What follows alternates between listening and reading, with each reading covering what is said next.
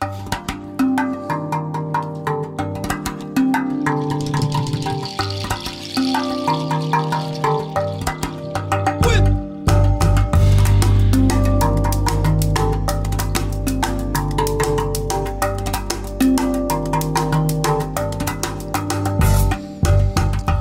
up, Southwest Virginia? Welcome back to Season 2 of Beats, Brews, and Buddies. I'm your host, Travis Schmidt. This is Jeremy Price. Today on our beat, we're going to talk about being young and developing a name for yourself with our buddy, Christian Quesenberry. Hey, what's up? Did I say it right? Yeah, you did. I'm one, like, not many people do, so. Well, it's because I wrote it out phonetically on my sheet, my cheat sheet. Jay Price, what are we drinking today? What's a brew? Man, we're drinking non-alcoholic Old Duels.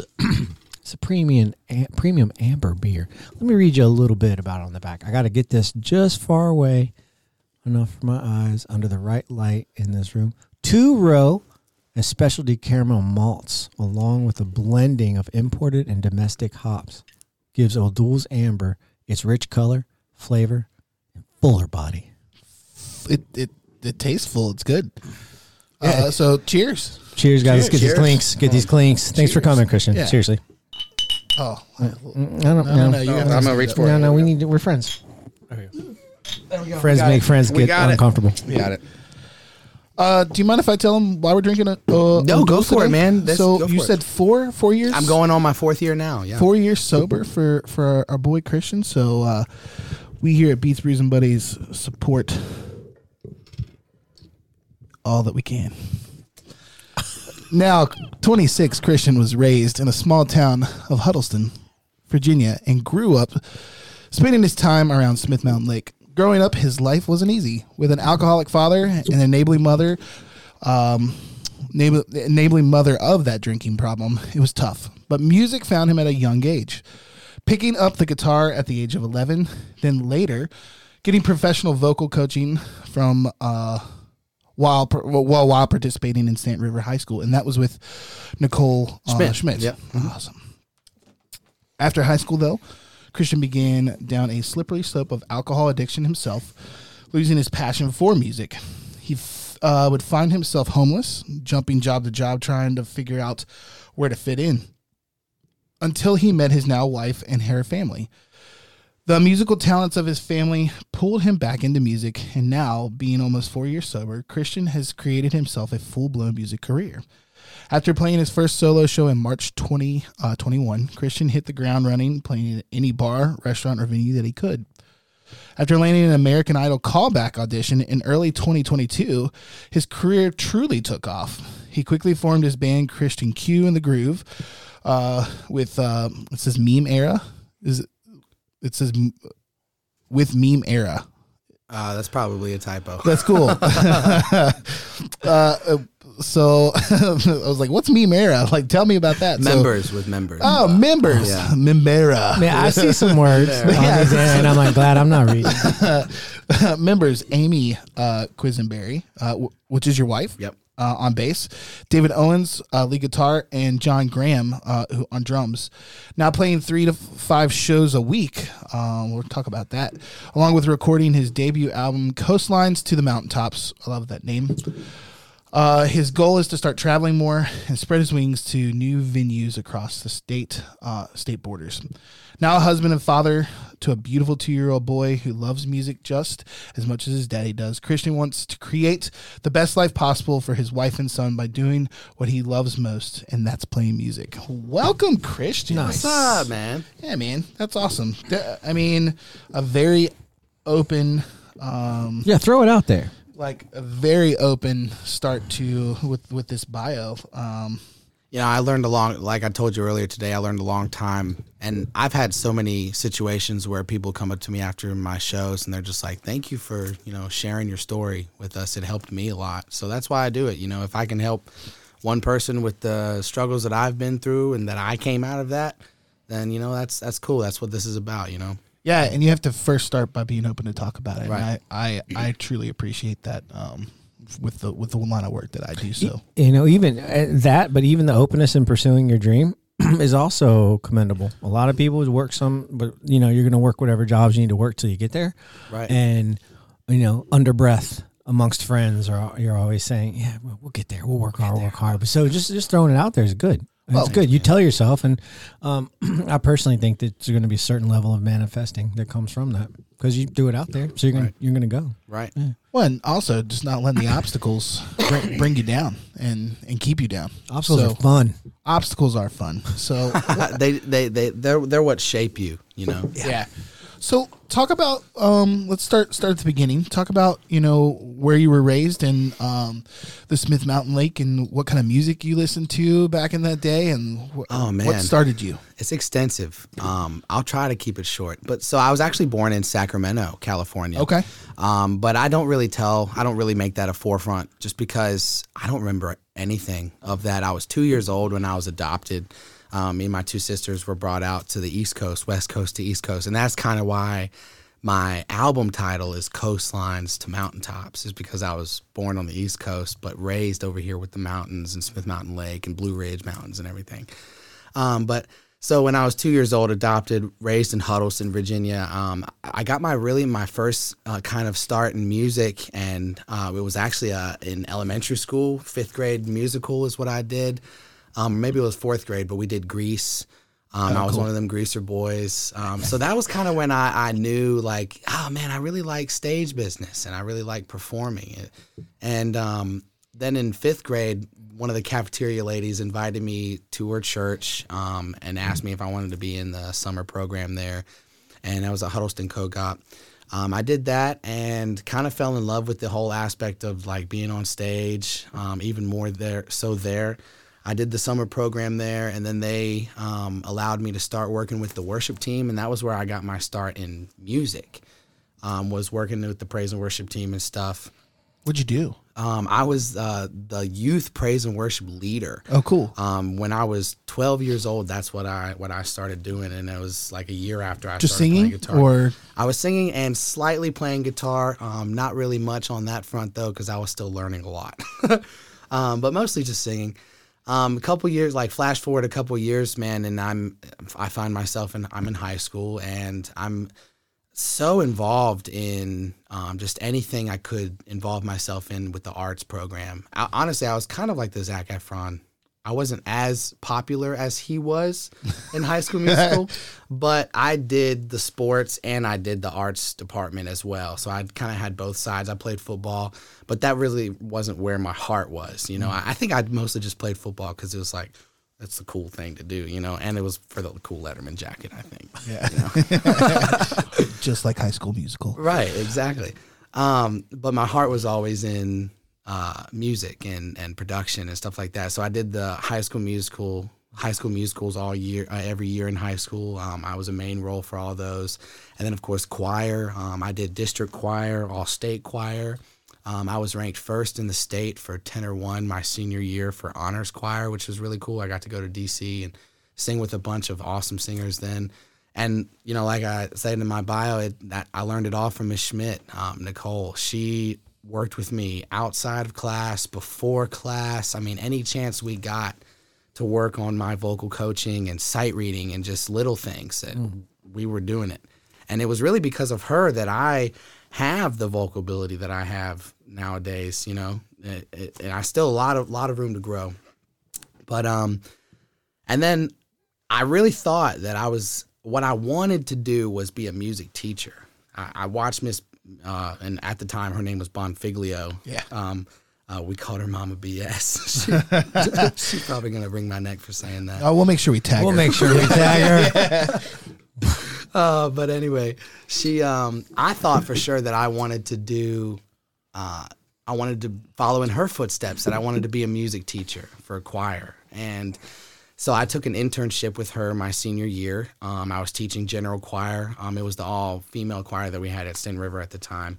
And I learned real quick that, no, this ain't for me, man. It was just too much. There was a lot more music theory involved that I was ready to wrap my brain around, and just a lot that I wasn't ready for. And my whole world flipped upside down because here I am sitting here like, well, what am I going to do with my life? You know, people put so much pressure on 18 and 19-year-olds coming out of high school. Like, you got to know what you want to do. You got to go to college. You got to have a job. You got to get married. You got to have a kid. You got to do all these things, A, B, and C. And it's just like, give the person room to breathe and figure out who they are as a person.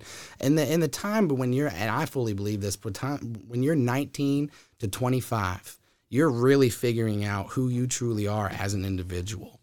And I would wholeheartedly agree with that. Yeah, and for me personally, like I was caught between fighting this whole, am I going to pursue music? People say that's not a real job. And then I might as well go get a real job somewhere, go find something. So I decided to go into the medical field. Got my CNA license right after high school. I worked as a CNA in like 3 different nursing homes, and then Lynchburg General Hospital, I worked there as well. But I got burnt out on it so quick. And kudos to anybody working in the medical field, because that's a tough profession. I tell you what, it was, I saw a lot of crazy stuff and met a lot of cool people though. But I got burnt out on it real quick. And then I jumped into kitchen jobs, and I was a painter for a little while. And this was all in the midst of my alcohol addiction. I'd started partying more and drinking, and I was, taking, popping pills and different drugs and this and that every weekend, it seemed like. And that was really squandering just everything about my music passion. I didn't pick up my guitar. I didn't play. I didn't sing anymore. I didn't do anything with music, nothing. And then I found myself homeless, living in my van, and it was a 2018, I believe it was, and that was when I met my wife. I was working at Happy Coffee in Bedford. It was a coffee shop that was open then, and I was actually living behind the place in the van, and that was when I met Amy. She was a regular at the coffee shop, and it was like things from that point on really just started going up. I got the owners of the coffee shop let me come in and live with them. They were like, hey man, we know that you're living behind the shop. Like, we got an extra room in our house. Like, come work for us. We'll, pay us $300 a month for rent, and we'll get you back on your feet. And then, long story short, they like totally scammed everybody, took all of our tax money, and fled to El Salvador. But they had generous hearts. But they had generous hearts, right? That's a whole nother story. And I can't wait to tell my son, like, we lived with these, me and your mama, when we were first in our relationship together, we lived with these 2 gay Salvadorians that totally scammed everybody they worked for and then fled the country. But they gave you a place to live. But they gave me a place to live for a little while. So, hey, generous hearts. People are always on the lookout for themselves. Right. That doesn't mean they're exclusively so. So we ended up moving in with her parents. And that was where we really got back on our feet. And while living with her family and meeting her dad, that was when I got back into music, because it was honestly like I didn't have a choice. Every single morning I woke up in their house, I heard her dad, Ricky, playing a mandolin or a banjo or a guitar or something. He was playing some kind of instrument every morning I woke up. And it was, honestly, I didn't know it then, but now I know why, is because that was the universe just putting music back into my life and making sure that that was the path that I was going to walk down. Did it bring you joy in those moments to take, maybe not at first, but it did. What did it do for you emotionally? It started, at first I was a little bit annoyed. Like, I would stop playing this damn banjo. Like, I'm so tired of hearing this banjo. And then, I got to know her family more. I saw their family band perform a couple times, and I fell in love with it. And you're right. It was just this huge, my joy for music came back. And who would have thought that it would come back through a genre of music that I grew up my entire childhood saying that I freaking hated. Mm-hmm. I hated bluegrass music until I met my wife and her family. Now I love it. And that was what reignited my passion for music. And I was still drinking, of course, and I was still in the height of that problem. But that was when I started picking a little bit more. I got my guitar, or I bought a guitar because I didn't have one anymore. I pawned them all, for drugs and stuff like that. And that was when I started realizing my passion again for it. And things right after that just started really, I don't know, started coming full circle for me. I got a steady job. Me and my wife both got steady jobs, and we both got a car, and we got back up on our feet, got a place to live. I quit drinking finally. And now I'm sitting here doing things like this, you know. It's really cool. It's really cool. Cool journey, man. Cool. What I mean by cool journey is like you're open enough to share it and just because you're not the only one. No, you may be the most candid that we have on the podcast, 100%. but you're certainly not the only one. But it's really nice for you just to come out and like throw it out there like that. I mean, these are problems that you will likely face if you start working yourself up in the world of entertainment. Any I mean, there are problems you might face without that. Mm-hmm. But the courage there is obviously indicative of just, you know, how courageous you are, and then you're taking the very same courage and pursuing the career forward. Yeah, it's the same thing. It's great. So what was the turnaround point for you, if you don't mind me asking? I was thinking the same thing. Like, what happened? Yeah, for the alcohol? Yeah, man. And this, honestly, it was a tough night. I'm not gonna lie. There were a few nights where and for me personally, when it comes to alcohol, not that I knock it, you know, party on, Garth, do your thing. I'll pour the shots, you know, come on now. Yeah. But for me, when I drank, I would get angry. Yeah. And bitterness and anger and aggression would come out of me. I was just a totally different guy. I was not this happy-go-lucky, easygoing guy like everyone loved. And that dark side came out too much towards my loved ones. And that there was one night where me and my wife were on our way home from Roanoke, and I'll never forget it, man. And I try to be as open and upfront with people as possible, is because this is what it takes for people to really change their life around. When you finally hit that rock bottom moment and realize, like, I'm not going to have anything if I don't change, then you're not going to make it. For me, we were on our way home, and I was drunk. It was after a wedding, and I had been yelling at Amy, and her brother was bringing us home, and I got irate, and I hauled off, and I hit Amy. And that was like a huge, huge turning point for me. At that moment, and especially the next morning, I woke up, and I was just, first off, I didn't know what had happened, and that was the worst feeling ever, is not knowing what happened. And then when I woke up alone in my buddy's camper by myself, I didn't have anywhere to go. Her dad had kicked me out because he knew what had happened, and I didn't have anybody. I didn't know what to do. And that was when I knew that this is where it's got to stop. And I spent the next 2 weeks just pleading and begging and changing who I was, and just staying as far away from alcohol and drugs as I possibly could. And by some, I don't know, crazy universe grace or whatever God you may believe in, they found it in their heart enough to give me a second chance. And I'm eternally grateful for that. God, that's beautiful. Sorry, choked me up. You just don't hear people share that kind of love and forgiveness, in my opinion. It's nowadays. unconditional, man. Yeah, there's a lot of hate and a lot of anger, and it's a cool moment for me to hear you change. You know, a lot of people, when I tell them, I've told a few people this story about, you know, why did you quit? And a lot of times I tell myself, like, I beat myself up a lot for it, because it's something that, you know, I'm still working on forgiving myself for it. My family has forgiven me. My wife has forgiven me, but it's something that I still internally have yet to do so. Daily, every day I'm struggling with forgiving myself for things that I've done in my past.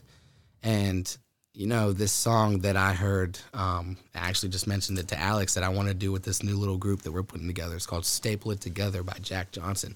And there's one line in there that has just been stuck in my brain ever since I heard this song 2 or 3 days ago. And it says, he became a prisoner of his own past.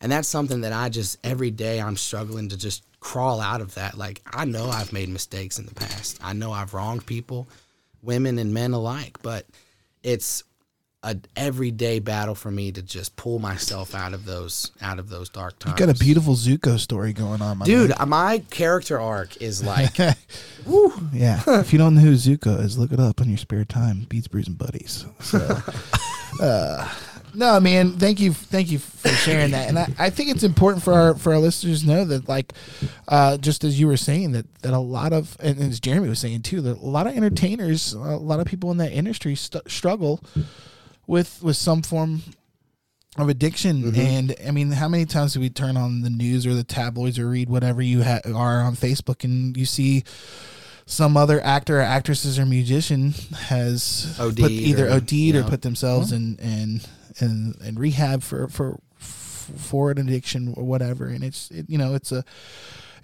a lifestyle that, you know, I know you're not condoning by any means, but you're challenging those that are to get their schmidt together. And, well, I mean, the likelihood of someone hearing this that could benefit from it is not low. No, now it might not happen, might not. But the likelihood itself is not low. And you know, you don't even necessarily have to be that down and out to know that you're not doing yourself any favors. Right. And if you hear somebody throw it out there like that, you know, the various things that you've said, maybe there's somebody out there that needs to hear it. I mean, I've had dark times. We've all had dark times. Now, dark is subjective, right? But to be open, again, this is this theme with you, like your openness. It probably is a part of your forgiveness process. You're being open. You're confessing. I didn't actually think about it that way, Jeremy, until you said that. You're right. Yeah, it's got to be. You're right. And that was part of the whole getting out of the alcohol addiction itself. I had to admit to myself that, I do have an issue. Yeah. And that's the first step, is that you have to be open enough to admit to yourself, yes, I did wrong. I want to learn from why did I do this and how to prevent that from happening again. Yeah. Well, that's definitely welcome here, and I think somebody will hear it. Will they make a change? Who knows? But I do. But that's on them. Yeah, 100%. I do know that wouldn't be a strange thing by any means. And if it's you, straighten your ass up. Straighten your ass up. Straighten your shit. So let's talk about this area, what it's done for you musically. Now that things are on the up and up. Oh man, I love Southwest Central Virginia, dude. Swerva. Like I told you earlier, man, the music scene around here is vast. I mean, there are so many different styles of musicians and just so many cool people to meet in this industry. Like you guys, you know? I think that's what I really enjoy the most about this industry. It's just meeting all the different variations of cool people and learning their personalities and their styles of music. This area has done more for me and my family than I can even begin to be thankful for, man. I started playing gigs in March of 2021 of myself as the front man. I was like a cajon player for a bluegrass band, Ricky and the Banjo Mites, with my family for a little bit, and then I also played a little bit with Tate Tuck as a cajon player, drummer for him for a little bit until I broke off and did my own thing. Do you know Jody Enzer by chance? Yeah, I know Jody. Yeah. Me and actually, it's funny because a memory just popped up on my Facebook today of a gig that I played 4 years ago. It was at Beals in Bedford. I was on cajon, it was Tate on guitar, and it was Jody on lead guitar. Yeah. That he's a trip, man. He's freaking hilarious. I love that guy. He's one of my he's one of my best friends. We don't hang that much, but definitely like in the musical world, we've hung out a lot together. I've learned a lot from him. He's a cool dude. He's one of my favorite guitar players. It's less to do with his playing and his attitude behind his playing. I just love it. Yeah, I love it. Yeah, he's a cool guy. I'll catch him in Buffalo Wild Wings. Well, actually, he hasn't been playing there, but I would catch him and say I hadn't seen him in 6 months, and he would see me and say hi and just keep going with the song, and then hit some wrong chords on purpose and laugh, just do wow and keep going. I just love his spirit. Yeah. If you're hearing that, Jody, love you. Oh yeah, he was a joy to have on the show. We had him on, and he was a blast. But I know he was doing some stuff with Tate because sometime in the past 5-6 years, he's like, yeah, I'm playing with a younger guy named Tate. So that's how I know Tate's name. I've never met Tate, but we should have him on. That's for sure. So, and then of course with the American Idol stuff, after that happened, it was like everything really kind of I'm not gonna lie, it kind of blew up after that. I was already playing pretty decently around, 2 to 3 shows, maybe, I don't know, 2 shows a week at that point. 6 months into playing full time by myself, and then it was in like early of last year when the American Idol Callback Audition and all the articles started coming out, and I was like, I woke up the next morning and my Instagram had gone up 300 plus followers, and I was like, what the fuck is going on? So I had not known anything, because I auditioned for American Idol. A lot of people don't know this, is that the show is filmed and your audition is done. Hollywood Week is done before that show even airs in February. Yeah. And you're sworn to secrecy. Sworn to secrecy. Is it Fremantle Media? Is right. that Fremantle? Yeah. Okay. And it's, they really they hold you. Oh, they do. They really do. You can't say shit. They got to squeeze. And so I'm sitting there like, I can't tell nobody that I even did anything with it. That's gotta suck. So finally, I did my callback audition, right? And I'm sitting here, they said, we'll get back to you in 2 weeks. We'll get back to you in 2 weeks with your results from your callback audition to let you know if you'll be coming down to Nashville to audition for your golden ticket. So I'm sitting there like on the edge of my damn seat, like, oh my God, I got what's his name? Bright Smile. What's his name? Blake Shelton. No, Lionel Richie, you're right. not the judge guy, the one who like hosts it. Seacrest. Oh, Ryan Seacrest. Why did his name just leave my mind? I had him in my inbox and he was one of the guys on my Zoom audition, like in the corner.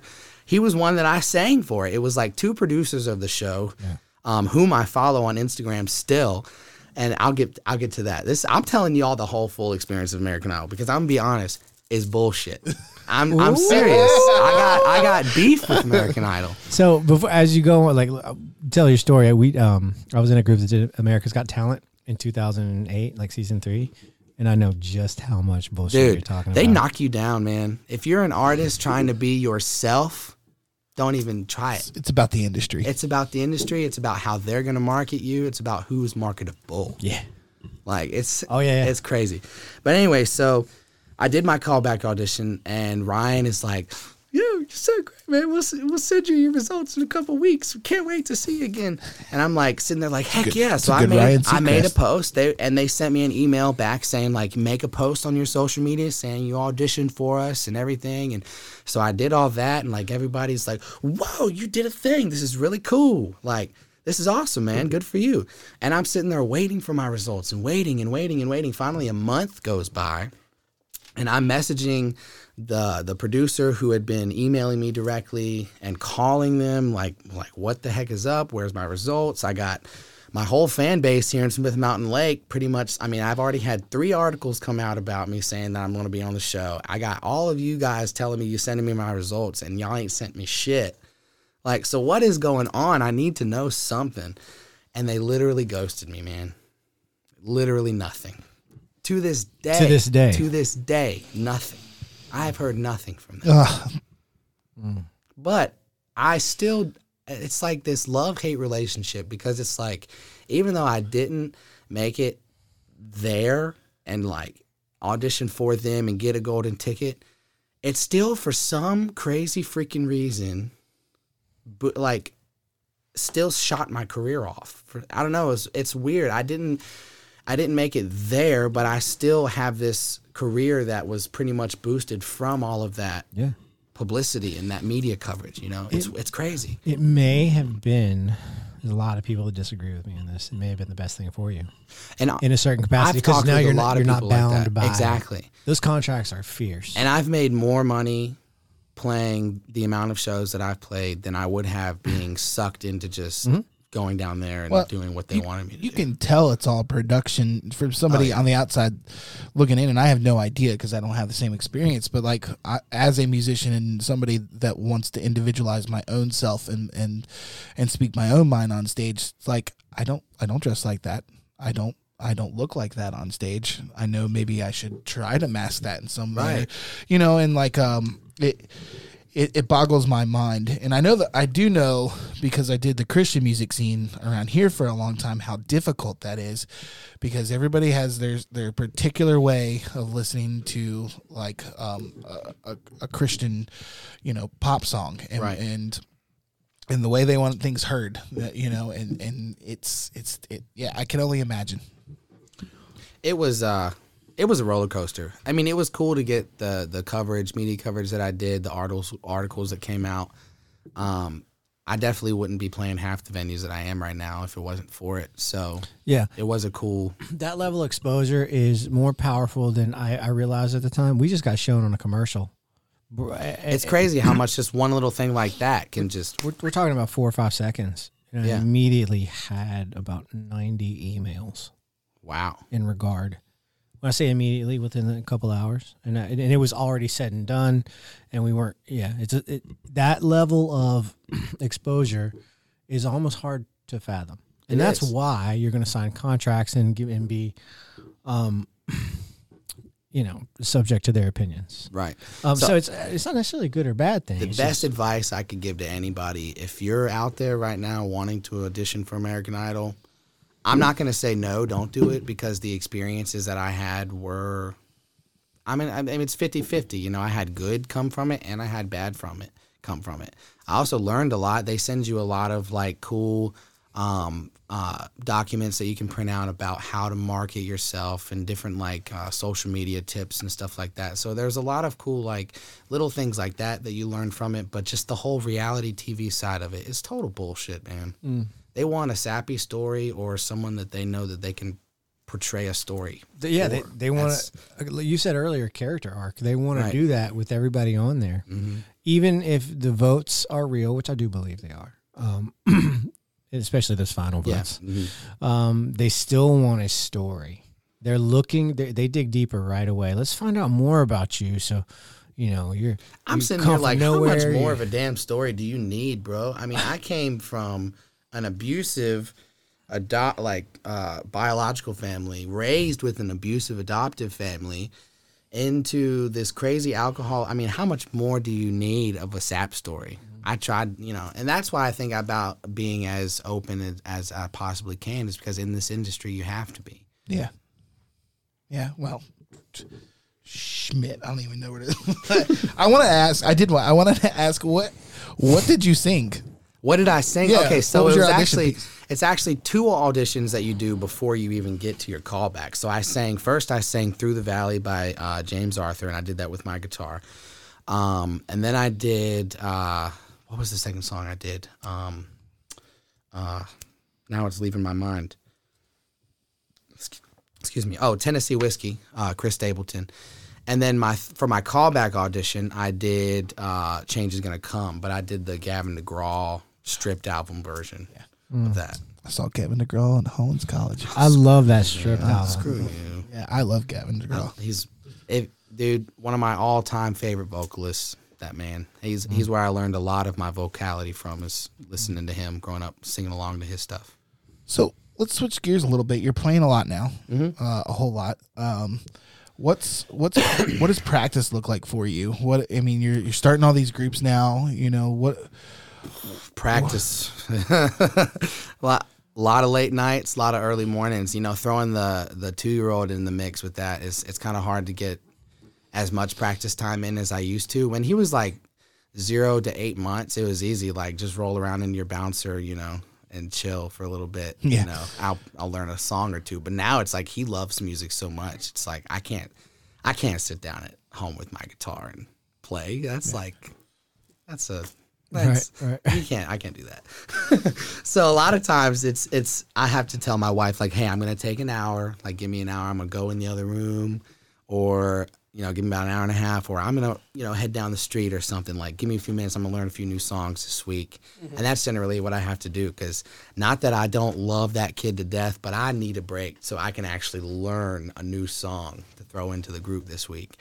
And, it's all those late nights and early mornings that I tell you about. It's me up late learning some new song after he's gone to bed. And I have to learn it so quietly. And I'm a tenor singer, so like when I'm singing, I like to sing in a higher range. But I can't do that when I'm sitting at home at night. So I have to like sing it like 3 octaves lower and until the next day where I'm like, okay, now let me figure out where I'm going to actually sing this song. Right. So practice is a little different since we had Atlas. But your wife's in the band, right? She is, yeah. So what's your expectation for her as practice? She's that much of a badass though. She just comes into practice and she's like, what are the chords? And I'm like, A, B, and C. And she's like, all right, let's jam it. I'm like, okay, well, here we go. Like, she just jumps right in on it. And that's why I think I love having her in the groove. Not only does she add the awesome bass playing, but, God, her vocals, man. And people will tell you all day long, I'll say it too, man, like, put me to rest.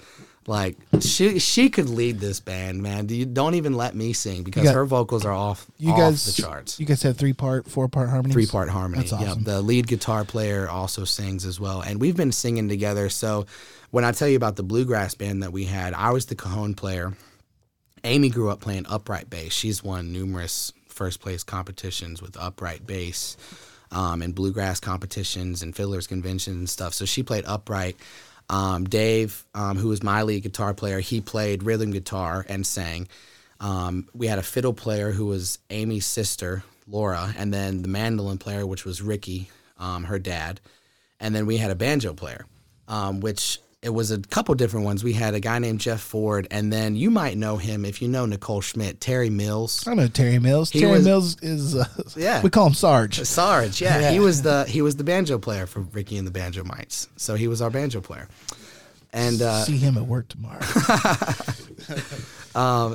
And he still comes down to the music shop. Like him and Ricky play together all the time still. He's a killer banjo player. I don't know if you knew that or not. I do. He talks about it a lot. He's very proud of it, and as he should be. Right. He'll come in and he used to come in and jam when Mike Havens and I would sit around and play, learn some stuff, and he's exceptionally talented. So you said Ricky and the Banjo Mites. What's he do at Patrick Henry? He actually is ROTC Air Force sergeant. Yeah. So he teaches the Air Force Academy. So to the youngins, and it's really cool. You got Jeff there too. Jeff Midkiff. who's I've heard that pronounced. He's a pretty pronounced mandolin player himself around here. He's say that. He's done a lot of things, and he plays with a lot of orchestras, and cool. He's even played with the Lonesome River Band. Yep. Wow, yeah. That's awesome. He's over at PH. That's awesome. Teacher at PH. Teacher at PH too. Very cool, man. Yeah, we had quite the talent. That's what I'm saying. He plays clarinet in the symphony. This whole area is vast. The amount of musicians, the talent that we have in this area, it's incredible. And to be the smallest fish that I am in this ocean, I'm grateful, dude, because honestly, to be playing some of the venues that I'm playing and to be alongside some of these great bands and names that I'm playing with is like, it's an honor.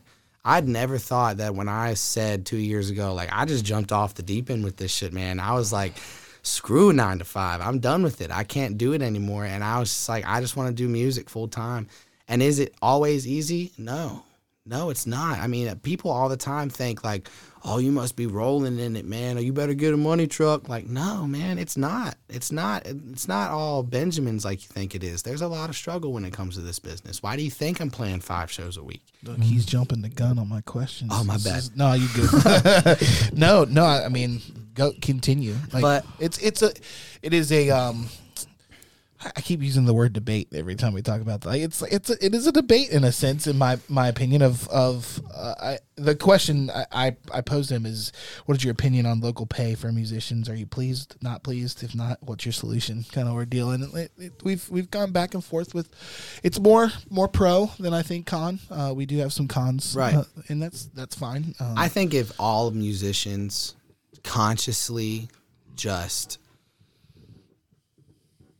realized your worth and all of us charged what we were worth, then we would see a huge change, I think. We've heard that. We heard that 2 episodes ago.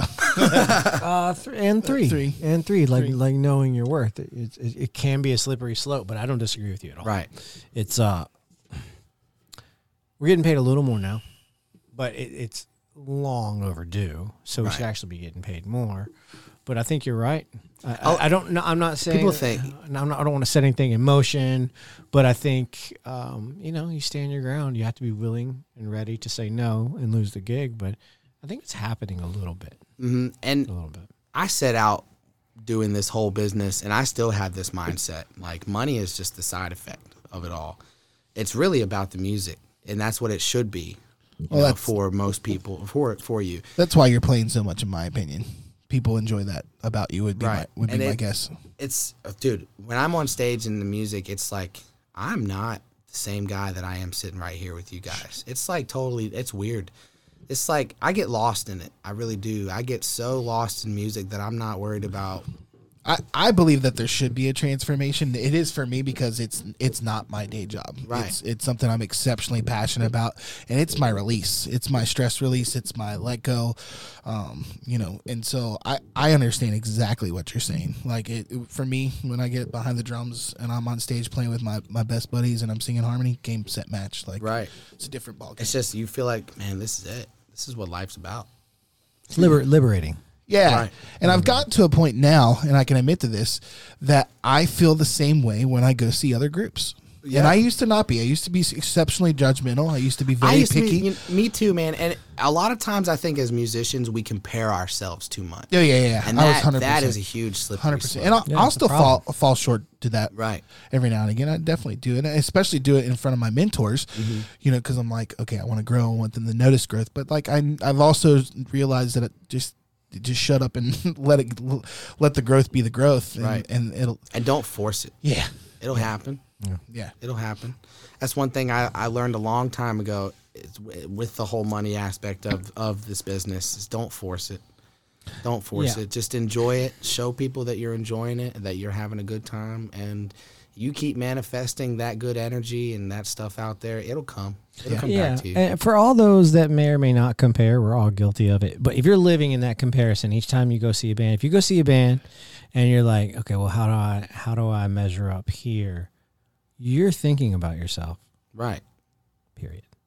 Like you need to realize that when you're doing that, and it's not that I do it. We've all done it. I do it a lot less.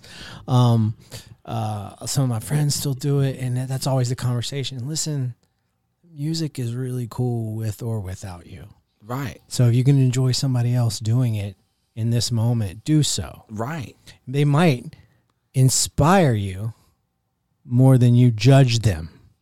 If you get the hell out of the way. I love that. They might inspire you more than you judge them. Yeah. If you just get the hell out of the way. Right. Like, I understand, though. You got to have comparisons. You got to grow.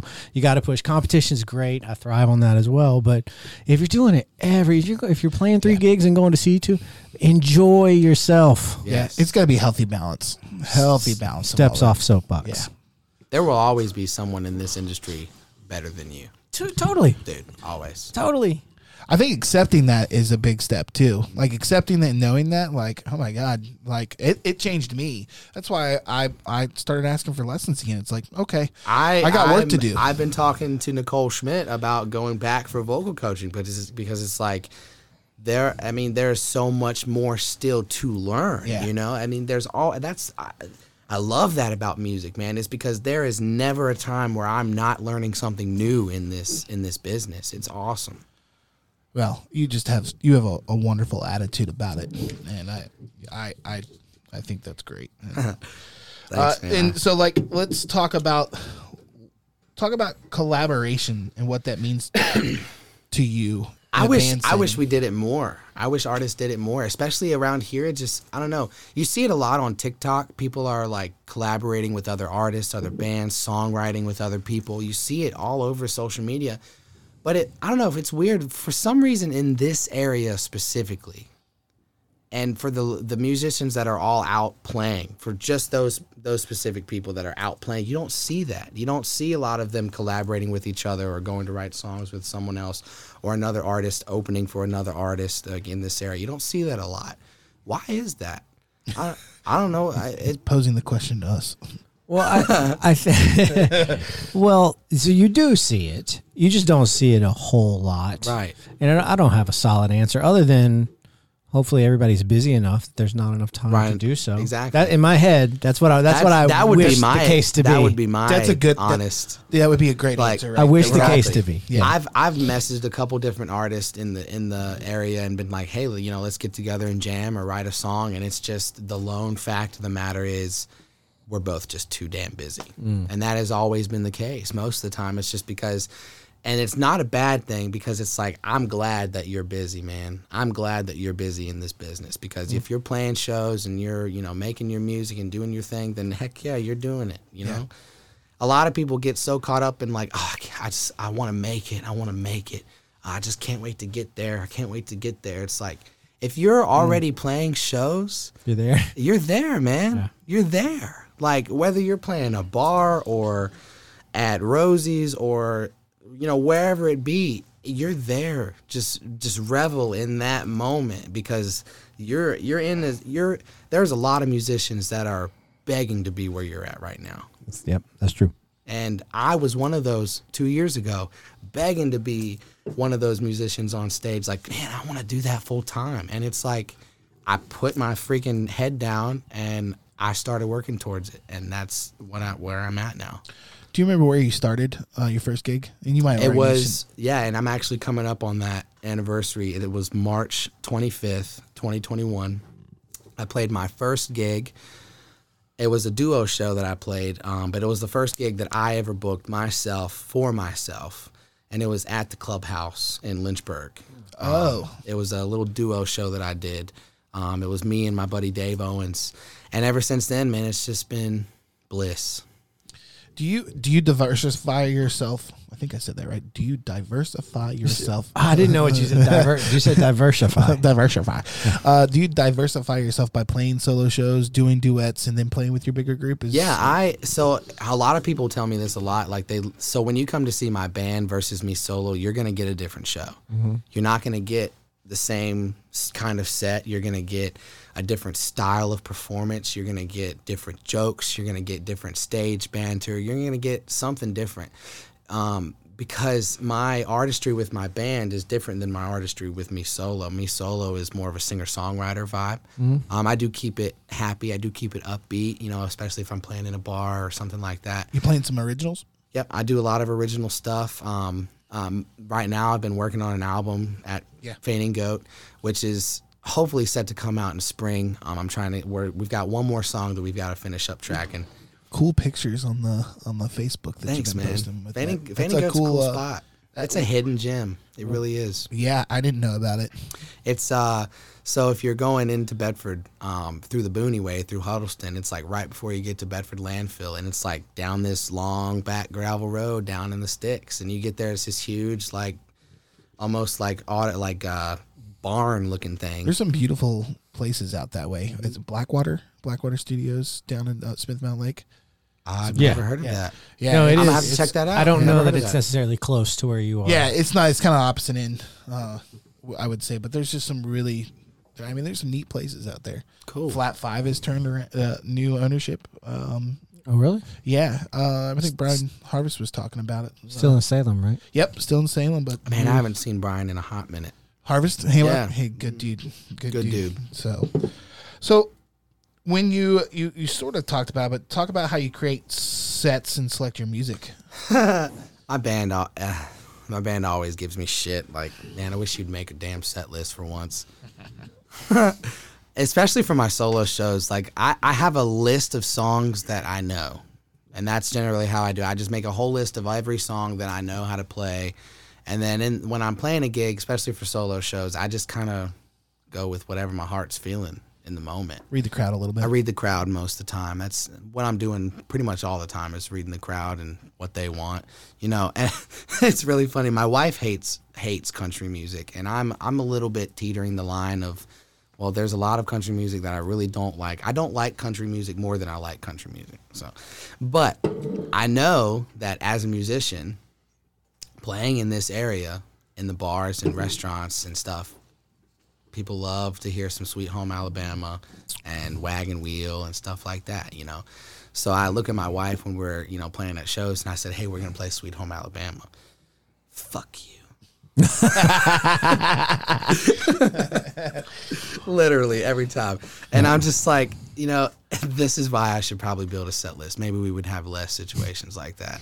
But no, a set list is normally a challenge for me, because even if I build a set list, and you can ask my band, even if I build a set list, I will be on stage and I will just completely just jump around the set list, the songs. I will not go and I will not follow the order. Calling audibles. Yeah, I don't know. It's just, I can't, for some reason, I cannot fix that side of me. I could do that if I was playing in a group, like just drums and not leading and helping, because like, but when I make a set list, it's like, all right, we're gonna do this that way. You're very attached to your work. I'm very attached. I'm very attached to my work. 100%. It's right behind his head. I want I see it. I want to learn that aspect. It's a very different way. I'm not saying it's the right way. It's what works for me. Right. And but I'm sure Alex is gonna have a time with this new group. We're starting like, I know he's a very set list heavy guy. No set list. No set list for tomorrow's rehearsal. Fantastic. Oh man! When you start putting a show together, when you do chunks of the pie, like 3 songs here that just happen to flow together nicely, or let's say your stage manager is on point and it hits the various audiences the same way. That's how you're working with some positives. That you put these chunks together, and then you can call audibles on the chunk. And then, say if it's a 4-song chunk, your band will be like, okay, I know what's coming next. If we're doing this, we're going to do, Andy and I have been doing it with sing-alongs lately. I'm like, keep the sing-alongs together. Keep them interested. So I'll get a little like, I don't know. No, and that's... like, it works. So you get these chunks, right? Chunks, slices of pie. Yeah, I like that idea. I'm going to use that. Keep the so they might help. If you turn around to Exhibit A, on the set list 1, those are 3. I mean, those are chunks of 3 that flow well, and then the ones that are circled, those are something else. But they're like lost. the one in the blue is where we could switch out any time and just move things around. So yeah, I have a system of that. I like this system. It's just organized. I'm gonna take a little take picture of that. Take it. Sit next to me, Travis Ryan. Sit next to me, Travis Ryan. I got Sir Duke on there, man. Sir Duke. Y'all go check them out. Thanks. Thank you. All right, so my last question of the evening before we hit you with the buddy gauntlet is, how has being a dad impact you in your music? Oh man, what about especially your writing? I mean, I know you're writing some stuff. Has it impacted your writing? That's funny. I did not write my first song until I had my son. That's awesome. Yep. I had written like a couple like little bullshit like picking my boogers and the girl I had a crush on in like 6th grade kind of songs. Bro, I'm stealing that. And but it wasn't. I like you, girl. that 3rd to 6th grade mindset. Push him down because you like him. Anyway, flirt bullies. You don't understand the feelings they're stirring up. You're like, right? So I'm just gonna be angry. Fall down. Oh man, but yeah. So my first serious song that I wrote, and it'll be on the upcoming album as well, is called "Learn How to Love." I didn't write that. It's kind of weird how the inspiration hit me. So the little melody line that I'd been picking and playing for it, God, I had probably been playing that little melody for 6+ years. I kid you not. It was just something that whenever I picked up my guitar, it was one of those things that I'd sit there and just play through. As a musician, you just find your little warm-ups that you do, and that was one of them. Until about a week after we brought Atlas home from the hospital, and I'm sitting there at that point, me and his mom had been trading off like, all right, I'm going to stay up all night tonight and do the bottles, and I'll take care of them tonight, and then, I'll go to sleep in the morning, you wake up, and you'll take care of them during the day. So that's kind of how we were doing it, what worked for us.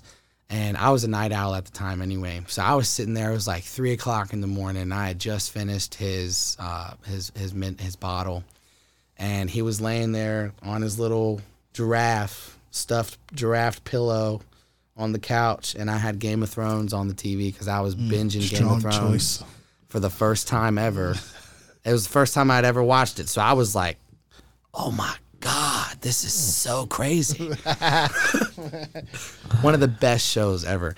But I was sitting there and I was just picking my guitar, and all of a sudden the words just started coming out, and I was looking at him and the tears just started rolling down my face, and I just was caught in this moment of inspiration and just love. And the song came out within like 10 minutes, and it's actually we just finished tracking that song a few weeks ago in the studio, and I had to take a moment and just go outside and just sit down, and I just lost it, because it was like hearing something that I have, first off, the first song that I had ever written, hearing that go from this simple acoustic solo song to what it's going to be on the album was just, it was magical, man. To hear your music come to life like that in a studio with the studio musicians, it's really cool. It's a cool experience. And Atlas, when he was born, songwriting for me was like, it was like that chapter, that receptacle in my brain finally fired off. And it was like I had the, what's the word? I don't know, the compassion enough, or I just felt it enough in my soul to start writing. And he kind of is the one who inspired that. That's really awesome. Yep. So his involvement with my music he's the whole reason why I do it, man. I do this mashup that a lot of people love to hear me do. I put together, and this was actually like within the same couple days of writing this song, writing my original, I put the song Just the Two of Us to, there's a version that Will Smith wrote back in the early 2000s for his son that had a rap version to it, that I actually mashed up the two and like made kind of a little mashup for my son, like Just the Two of Us. And it's a really cool rap tune at the end that I did that people love to hear, and that's a song just dedicated to my son, man. So he's a huge influence with my music. Yeah. Hit him with the Buddy Gauntlet. I said that's so depressing. What's the Buddy Gauntlet? Did you say what's the Buddy Gauntlet? What is the Buddy Gauntlet? You're about to find out. Where's the rest of it? Oh. Questions that you weren't privy to, but if you're listening to the podcast, you know. Who is your top single? You only get one musical influence. Oh, I don't want to be generic, but damn, John Mayer. Okay, cool. Yeah. I feel like a lot of guys my age probably say that. I mean, the man has done a lot of amazing things. But yeah, definitely John Mayer. I do a lot of his singer-songwriter stuff. His finger picking obviously is one that I've really learned a lot from. Yes, it's weird. None of these work. Hang on. I write down the answers just so I remember. Now I gotta watch this. John Mayer. He gets a lot of flack these days. Almost like he got too popular, and now people want a Vanilla Ice. Well, honestly, Sob Rock was like a total flub. Neon is one of my favorite songs. Been learning that song for 2 years, dude. It's hard. It's a hard so song. hard. Yeah. Spank, spank. Bank, bank. Little spanky guitar. Well, cool, John Mayer. We just like to watch the struggle, man. Like, John Mayer. Cool. What's your top non-musical influence? My top non-musical influence. You just probably talked about him for... Oh, yeah, my son. Duh. Duh. Why was I thinking celebrity That's level? the clip. This. That's the clip. Make the clip. Make him... Because you really went deer in headlights. Yeah, Probably because I ran my mouth too much. I'm like, you just talked about it. Yeah, once that happens, I mean, that's always going to be your top non-musical influence. It can influence your music, but it can just influence how you behave outside of that. Oh, dude, I was a total asshole 4 years ago. Y'all wouldn't want me on here 4 years ago. No, I mean, maybe, because assholes can be fun. They're fun. Assholes can be fun. I have there are assholes, and then there's high quality assholes. You're We're high quality? We're on that high quality Excellent. asshole spectrum. High level you know? asshole. I mean, we all can do that at any point in time. Name one thing you would go back and change if you could. Oh man, I would definitely not pick up that bottle as much, and I wouldn't have lose my passion for music. That's one thing I'd change. I'd still. Well, you equate those to being the same. Yeah. Right. Yeah. Don't pick up that bottle, y'all. Don't do it. Christian, thank you so much for being open and just being so real with us. Man. Truly appreciate you coming. Do you wanna plug?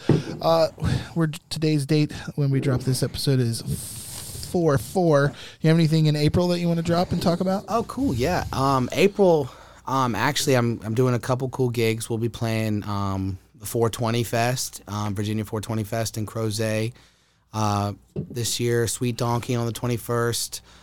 Check out our band page, Christian Q in the Groove. April 21st is Sweet Donkey? Mm-hmm. Okay. Yep. Is it? No, April 22nd. No. That's 20th is a Thursday. 21st is a Friday. So, yeah 21st at Sweet Donkey. 21st Sweet Donkey. That's a cool venue. That is a cool gig. Especially, are you just doing it solo? No, it's the band. Oh. Mm-hmm. Yep, it's going to be the band. We're doing the food truck and tunes. April 21st is Sweet D. I'm going to try to make that one. That's also during the Down by Downtown stuff as well. Yeah. And then, I don't know, a lot of cool gigs in April. I just can't think of them off the top of my head. That's right. Send them to us and we'll put it on our page. We'll do. When we Cool. And then, of course, I'm getting my other group together with Alex Gross and Mason Janelle on drums. Lucky. Dude, it's going to be sweet. I'm stoked. Can't wait. I'll be there. Yeah. Well, really appreciate it. You have a song for us that we're going to play at the end? Yeah, I can send you one. Can I do that? Just tell me what it's going to be and introduce it for everybody. This is actually, for all my Smith Mountain Lake people, there's an original coming out on the album. It's called Dock Party. For anyone that's ever been down to Smith Mountain Lake or down on Dave Owens' dock for a dock party, you'll know where this song's coming from. I love it. Ladies and gentlemen, this is Beats, Brews, and Buddies. Thank you, Christian. Appreciate you. We'll see you next time, guys. Have a good night. Good to meet you, brother. Thanks, man.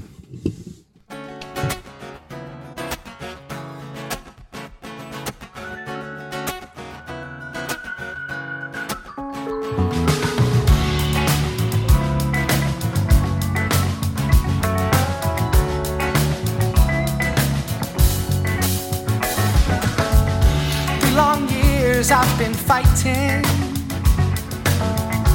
all these demons in my head. I'm laying down these empty burdens. No more chains wrapped around my neck.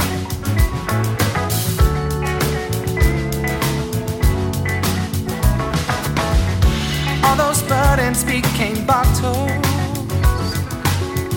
and all they did was weigh me down. I'm cutting loose, I'm breaking out. I found myself done wearing my pride like a crown.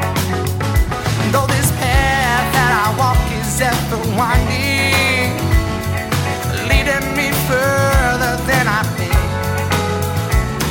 An uphill battle, but I'll stay strong. Not coming back this way again. No, not coming back this way again.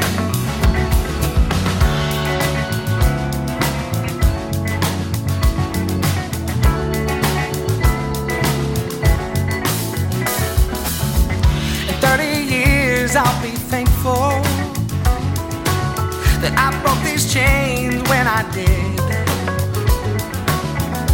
Memories made with my family right beside me, 1,000 miles from where I've been.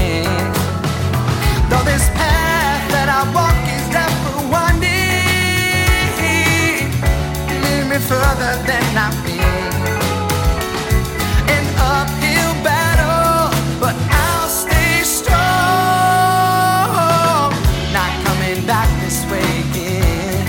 No, not coming back this way again. Yeah.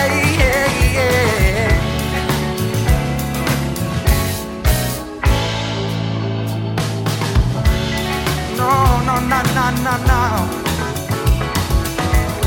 Oh, it's been so long.